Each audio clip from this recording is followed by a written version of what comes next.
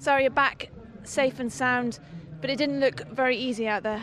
No, I mean, he's a big horse and he's got a long stride and a big jump, and so early on it makes it quite difficult because he's very keen to go, and then he makes himself a bit tired, and you're sort of in two minds whether you do make him do that distance or he's very capable of taking strides out, then it makes it difficult for the next day show jumping, and so he does make himself tired, and he hit a bit of a flat spot, and he's home safe and sound hopefully, and tomorrow's another day, and I can relax while they're on the top of the leaderboard.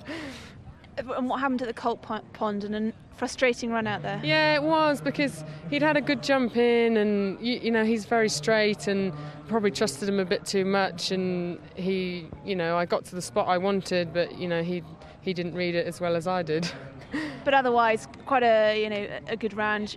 Time a bit down though, perhaps. Well, I had a run out, didn't I? So I had to go around, and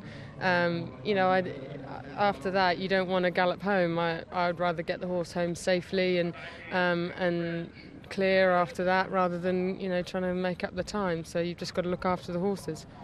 And I know you've only just finished the cross country, but looking ahead to tomorrow, go back, put the horse away.